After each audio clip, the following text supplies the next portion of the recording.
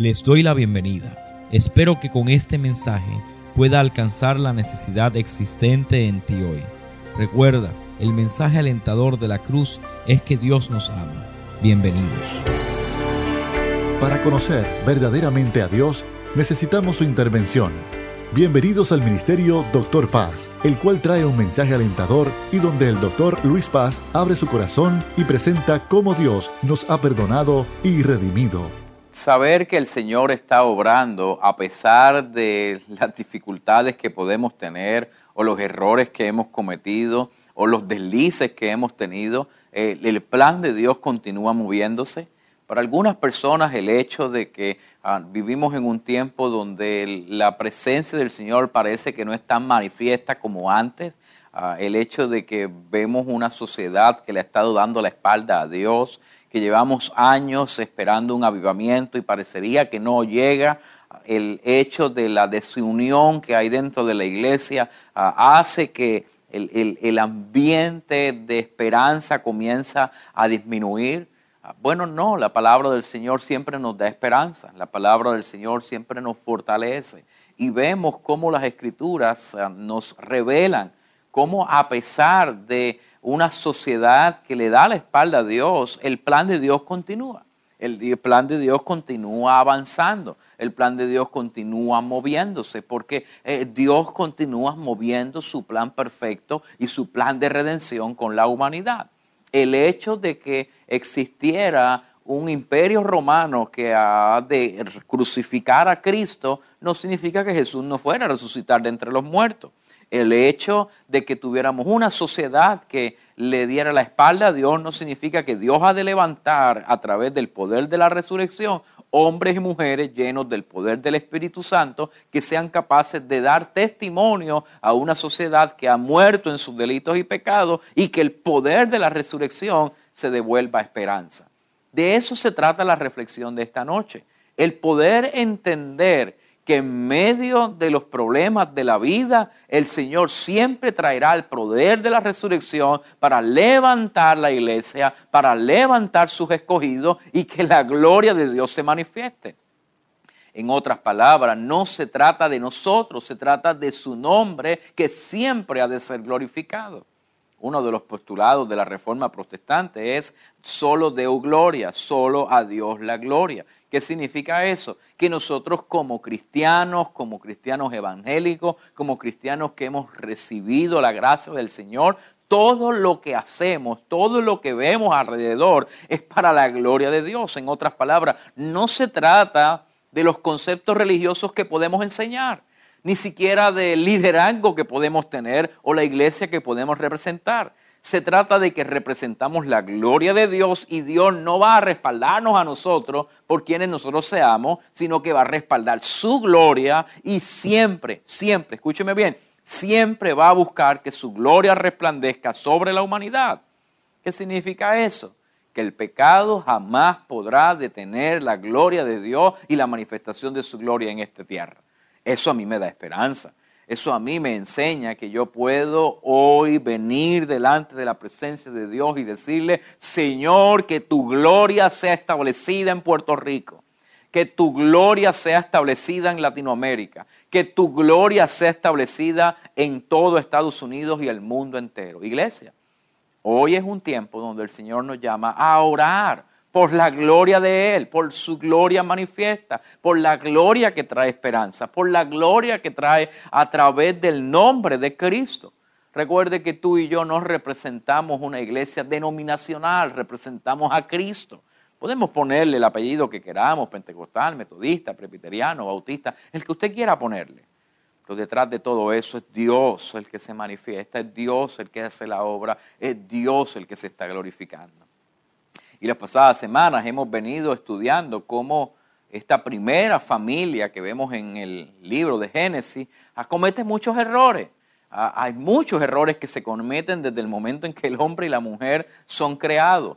Son expulsados del jardín del Edén por el pecado que entró en esta primera familia. Pero sus hijos no estuvieron exentos. Caín deja que la ira, el coraje, el resentimiento se apoderen de su corazón. mata a su hermano Abel, es expulsado de en medio de su familia, carga con una maldición que hoy día tú y yo continuamos recordando que la paga del pecado es muerte. Caín ha de cargar con esa marca que lo ha de identificar como alguien expulsado de su familia, de su parentela. Pero aún ahí Dios extiende su misericordia y dice, voy a poner una señal para que nadie te haga daño. Yo no sé si eso para usted no trae esperanza, porque Caín es errante por la tierra donde él se encontraba, pero aún así tiene la capacidad de poder casarse, de poder crear familia, de poder crear una sociedad, poder levantar ciudades, y es la gracia del Señor operando aún en medio del pecado que comete Caín. ¿Y por qué es eso posible? Porque Caín, a pesar de haber resistido la gracia del Señor, la presencia de Dios y la promesa que él carga, la va a cargar hasta el momento que su cuerpo o sus signos vitales dejen de funcionar. En otras palabras, escúcheme bien, mientras haya vida, hay esperanza. ¿Se acuerda esas palabras del rey David? Yo voy a orar, yo voy a ayunar, el nene está enfermo, pero mientras haya vida va a haber esperanza. Pero en el momento en que ya muera, ya la esperanza se termina y ya yo puedo seguir caminando porque Dios ha ejecutado su gloria. Caín vive agarrado de una palabra de misericordia que Dios le ha dado a pesar de su pecado, a pesar de su error. A pesar de vivir errante, él sabe que lo que lo mantiene con vida, lo que lo mantiene caminando, lo que lo mantiene luchando, lo que mantiene viviendo, es que hubo un Dios que lo miró y en vez de ejecutarlo por causa de su pecado, le dio una oportunidad. Le dio la oportunidad de vivir, le dio la oportunidad de caminar, le dio la oportunidad de hacer una familia, le dio la oportunidad de poder levantar una sociedad. Escúcheme bien, yo necesito antes de entrar a la palabra de hoy volver a recordar esas palabras que Dios le da a Caín. Por favor, no, a los hermanos de multimedia les había dado un versículo, pero vamos a ir un momento de nuevo a Génesis 4, versículo 15. Génesis 4, versículo 15, y dice así, le respondió Jehová, ciertamente cualquiera que matare a Caín 7 veces será castigado. Entonces Jehová puso señal en Caín para que no lo matase cualquiera que le hallare. Salió pues Caín de delante de Jehová y habitó en tierra de Nod, al oriente del Edén. Mire, dése cuenta, Caín debió de haber fallecido porque él había matado a su hermano. Se está enfrentando al juicio de Dios. Y usted me dice a mí, no se supone que Dios matara a Caín. Sí, pero Caín va delante de Dios y le dice, mire, yo sé lo que he hecho y tienes razón, pero esto que estás haciendo, Dios, va a causar que yo muera, así que mejor mátame ahora, porque cuando yo comience a caminar, alguien me va a matar. Y mire cómo la misericordia de Dios viene sobre Caín y dice, mira, yo voy a poner una señal y maldito 7 veces el que se atreva a tocar tu vida. En otras palabras, ¿de quién está hablando? Le está diciendo al diablo mismo, a sus potestades, no vas a poder tocar a Caín, porque pongo una señal de esperanza sobre de él, pongo una señal en la cual él va a caminar, él va a ser errante, pero yo voy a prosperar su camino porque yo he puesto una señal sobre de él. Mire, cuando yo miro esto, tiene muchas complicaciones teológicas. Porque algunas personas se pueden ir por el lado de la predestinación y decir, bueno, Caín estaba predestinado, no importa el pecado que tuviera, iba Dios a poner una señal sobre de él, ¿no? Yo no creo eso, yo creo que Caín estaba pagando por sus pecados, yo creo que Caín estaba pagando por el pecado que había, pero lo que el Señor está haciendo es dando un tiempo de misericordia a Caín. Caín recapacita, Caín vas a madurar, Caín vas a tener hijos, Caín, vas a tener una familia y te vas a dar cuenta en medio del proceso, aunque no lo dice el texto sagrado, podemos observar cómo Caín comienza a multiplicarse, cómo comienza a tener una familia, y usted no cree que Caín en medio de ese proceso no tiene que haber pensado, wow, yo no quiero que mi familia pase lo mismo que yo he pasado. Es ese proceso de crecimiento el que nos lleva a una reflexión profunda de la necesidad que yo tengo de Dios. doctor, pruébemelo por la palabra. Hay dos hermanos que de manera muy parecida en Génesis se enfrentan. Y comienza uno llamado Jacob a enfrentarse con Esaú y tienen unas batallas impresionantes por la bendición de su padre. Jacob engaña a su hermano para robarle la primogenitura. Su hermano Esaú decide: yo voy a matar a este muchacho, yo lo voy a eliminar. Al igual que Caín siente a un menosprecio fuerte por Abel, Esaú decide ir a matar a su hermano. Si no es porque su mamá se da cuenta y lo envía y lo expulsa, Esaú hubiese matado a Jacob. Jacob se va, tiene un encuentro con la gloria de Dios, tiene un encuentro con la presencia de Dios. Aun cuando camina errante, Dios comienza a trabajar con la vida de Jacob, aunque ha engañado, aunque él ha hecho lo malo delante de Dios porque ha engañado a su propio hermano y a su propio padre, lo ha tomado por tonto, le ha robado la bendición a su hermano y luego él decide: yo voy a volver a casa.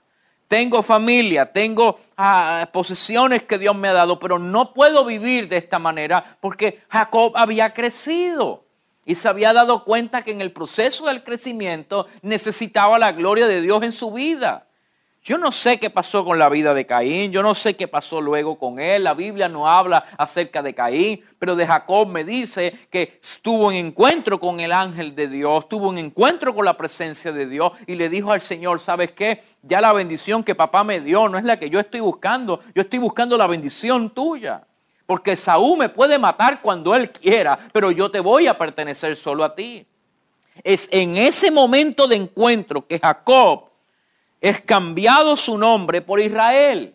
Y ahí deja de ser el usurpador, el mentiroso, por ser alguien que ahora será el padre de la nación de Israel. Ahora Esaú se enfrenta a su hermano. Y Jacob se expone a Esaú sabiendo: yo sé que me puedes matar, pero ya yo no vengo delante de ti con este dolor en el corazón. Yo vengo delante de ti con lo que Dios ha cambiado mi nombre y estoy delante de ti, hermano. Haz conmigo lo que tú quieras hacer. Es esa señal la que Dios pone en Israel. Y Esaú tiene misericordia de su hermano y hay una reconciliación. Caín no tiene la oportunidad de reconciliarse con su hermano porque ya lo había matado y la sangre de la tierra clamaba por justicia. Lo más probable, Caín tuvo que vivir todos los días de su vida marcado con el dolor del hecho que había cometido, pero tenía la oportunidad de rehacer su vida ahora con su propia familia y poderla levantar delante de Dios.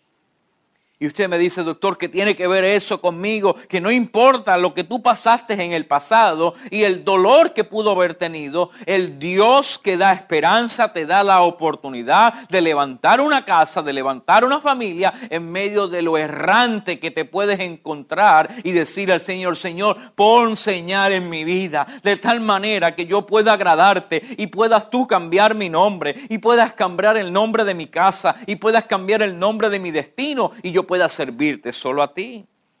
Caín no tuvo la oportunidad de pedirle perdón a su hermano. Jacob sí la tuvo. No pierdas la oportunidad. Mientras hay vida hay esperanza. Ve y reconcíliate con tu hermano. Ve y reconcíliate con tu hermana. Ve y reconcíliate con tu familia. Ve y reconcíliate con los que has herido. Hay una señal puesta sobre ti. Y aunque yo puedo resistir la gloria de Dios en mi vida y decirle al Señor: yo no quiero hacer absolutamente nada, nos conviene humillarnos ante la presencia de Dios, buscar el consejo de Dios y ser Dios el que opere en mi vida para su gloria y para su honra. La palabra del Señor nos enseña que el pecado está a nuestra puerta. ¿Cuánto tiempo vas a permitir que el pecado domine tu vida? Que la ira te domine, que el rencor te domine, que el miedo te domine, que el orgullo te domine. Muy posiblemente Caín recordaba el momento en que agarró aquella piedra y decía: si yo pudiera volver atrás, Quizás tú preguntas, Señor, si yo pudiera volver atrás. Y el Señor te dice, no tienes que volver atrás. Lo que necesitas es mirar hacia adelante y ver el poder de la misericordia, de la restauración que Dios puede darte. Dios te ha permitido escuchar este mensaje porque Él está trabajando en tu vida para reconciliar tu casa, para reconciliar tu familia, para reconciliarte con tus hijos, para reconciliarte con tu papá, con tu mamá, con tu hermano, con tu hermana, con tu esposo, con tu esposa y volver a casa y decirle, ¿sabes qué? Yo sé que he pecado contra el cielo y contra ti. Yo sé que yo he pecado contra ustedes. Yo sé que mi corazón les ha asesinado y les he hecho daño. Hay gente que me está escuchando que tiene que confesar el daño que ha hecho. Deja a un lado el rencor que tienes y date cuenta que cuando aceptamos nuestros errores y aceptamos nuestro dolor sin mirar el que nos ha herido a nosotros primero, somos nosotros los que somos liberados. Somos nosotros los que somos sanados, somos nosotros los que somos restaurados. ¿Quieres seguir caminando errante como Caín? ¿O quieres poder formar una familia y una casa donde Dios te dé una nueva oportunidad? Bueno, ahora vamos a ir al versículo 25, que era la reflexión de esta noche. Y aconteció de nuevo, y conoció de nuevo a Adán, a su mujer. Mira el dolor que tiene que tener esta familia. Han perdido sus dos hijos, uno asesinado por el otro anda errante.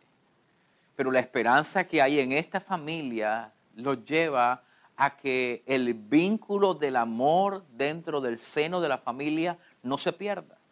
Déjeme detenerme aquí un momento. Hay un caos existente. Adán y Eva han perdido a sus dos hijos varones. No se nos dice nada si Adán y Eva tuvieron hijas mujeres. Se desprende del texto que si habían otras mujeres en las cuales Caín luego se casó, posiblemente tuvieron otras hijas, las cuales estuvieron en otras partes del mundo y fueron errantes a otros lugares o estuvieron caminando en otros lugares. Posiblemente Caín se casó con una de sus hermanas, no lo sabemos, no lo dice el texto, no podemos inferirlo, pero lo que sí sabemos es que estos dos hermanos varones se habían perdido ambos, uno asesinado y otro estaba errante. Para Adán y Eva tenían un dolor profundo por la pérdida de sus hijos. Ya no podían tener contacto con uno y jamás verían el otro porque había sido asesinado. Y ahora pueden tirarse sin esperanza a esperar el momento de su muerte porque las promesas de Dios habían sido destruidas. Sin embargo, vemos a Adán acercarse a Eva y conocerla nuevamente, o sea, amarla. O sea, tener una relación sexual de hombre y mujer.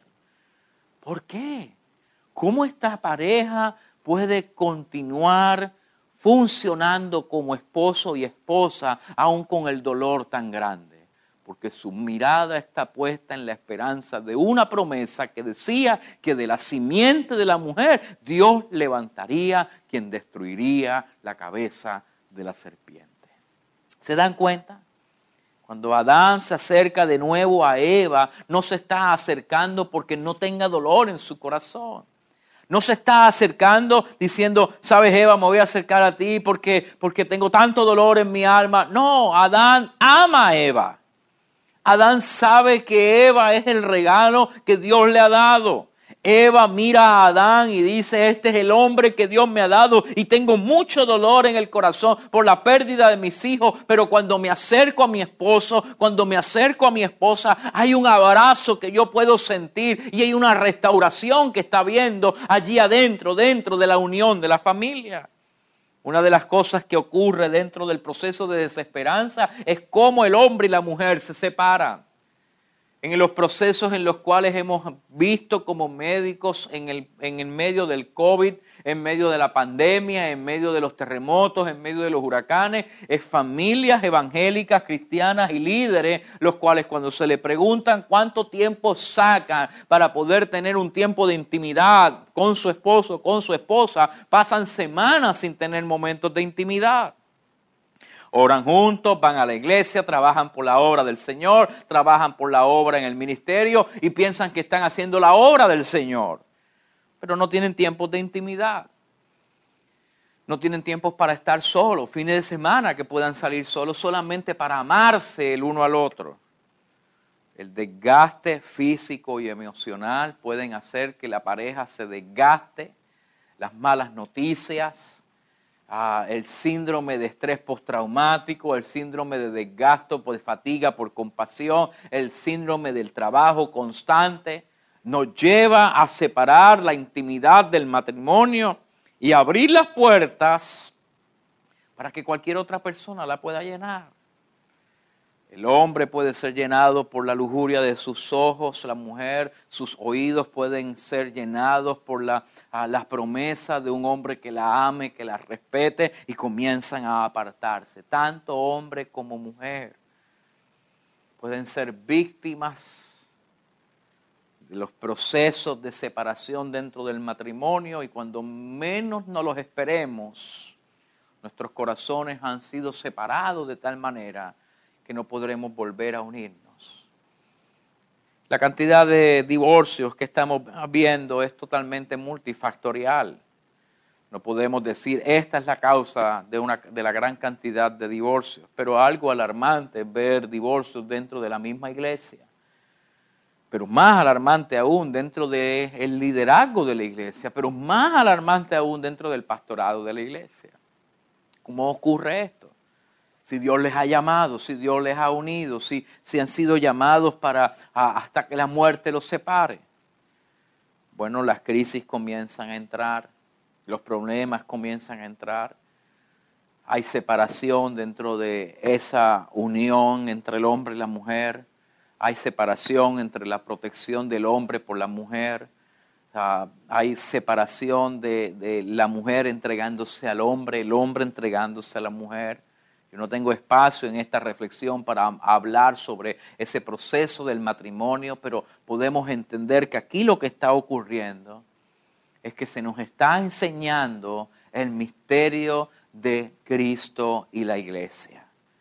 Cuando no tenemos la capacidad, el hombre, de entregarnos por la mujer en medio de la crisis, y cuando la mujer no puede someterse en amor al hombre en medio de la crisis, y ambos encontrarse totalmente distintos el uno al otro, fisiológicamente distintos, biológicamente distintos, emocionalmente distintos, pero complementarios en todas las áreas, ese poder de la unión que lleva a la consumación a través del acto sexual nos lleva a la necesidad de replantearnos cómo estamos trabajando en el día de hoy las crisis como una familia, como una pareja que Dios ha bendecido para poder concebir y procrear un mensaje de esperanza.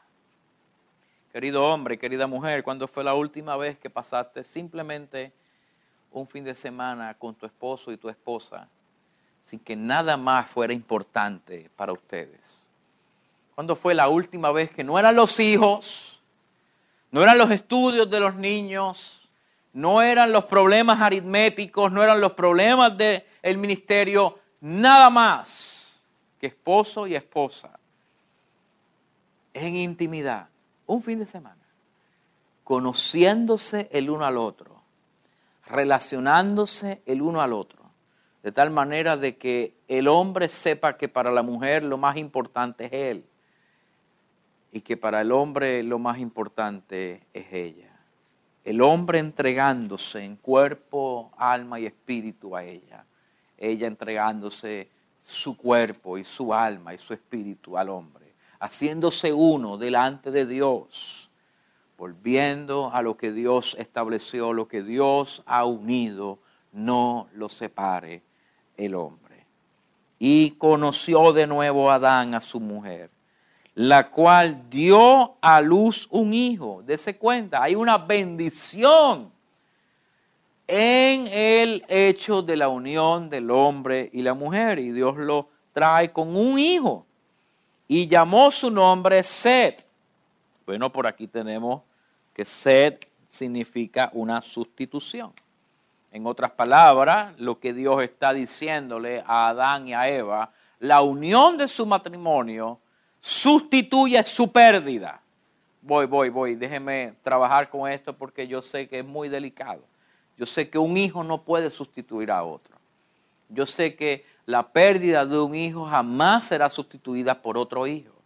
Pero Dios está yendo por encima de simplemente el hecho natural de la mujer. Dios le está diciendo, la esperanza que tú habías perdido, yo la estoy sustituyendo para que te des cuenta que no es lo que tú habías programado, sino yo traigo un sustituto. ¿No se le parece eso a que lo que Cristo es por cada uno de nosotros? Debíamos de morir nosotros en la cruz y Él es el sustituto perfecto de nosotros. Es Dios el que da el sustituto por nuestros pecados. Bueno, sed significa ese sustituto. Y dice, porque Dios, dijo ella, en otras palabras, Dios ha trabajado en su corazón, ha trabajado en su alma. Ahora ella ve que lo que está creciendo en su vientre y lo que va a salir de su vientre es Dios el que lo ha puesto. Así que Dios ha quitado, pero Dios ha dado, y sea el nombre de Dios bendecido. ¿Se acuerda cuando empezamos esta reflexión? La pérdida la lleva a ella a reflejar que la gloria es de Él.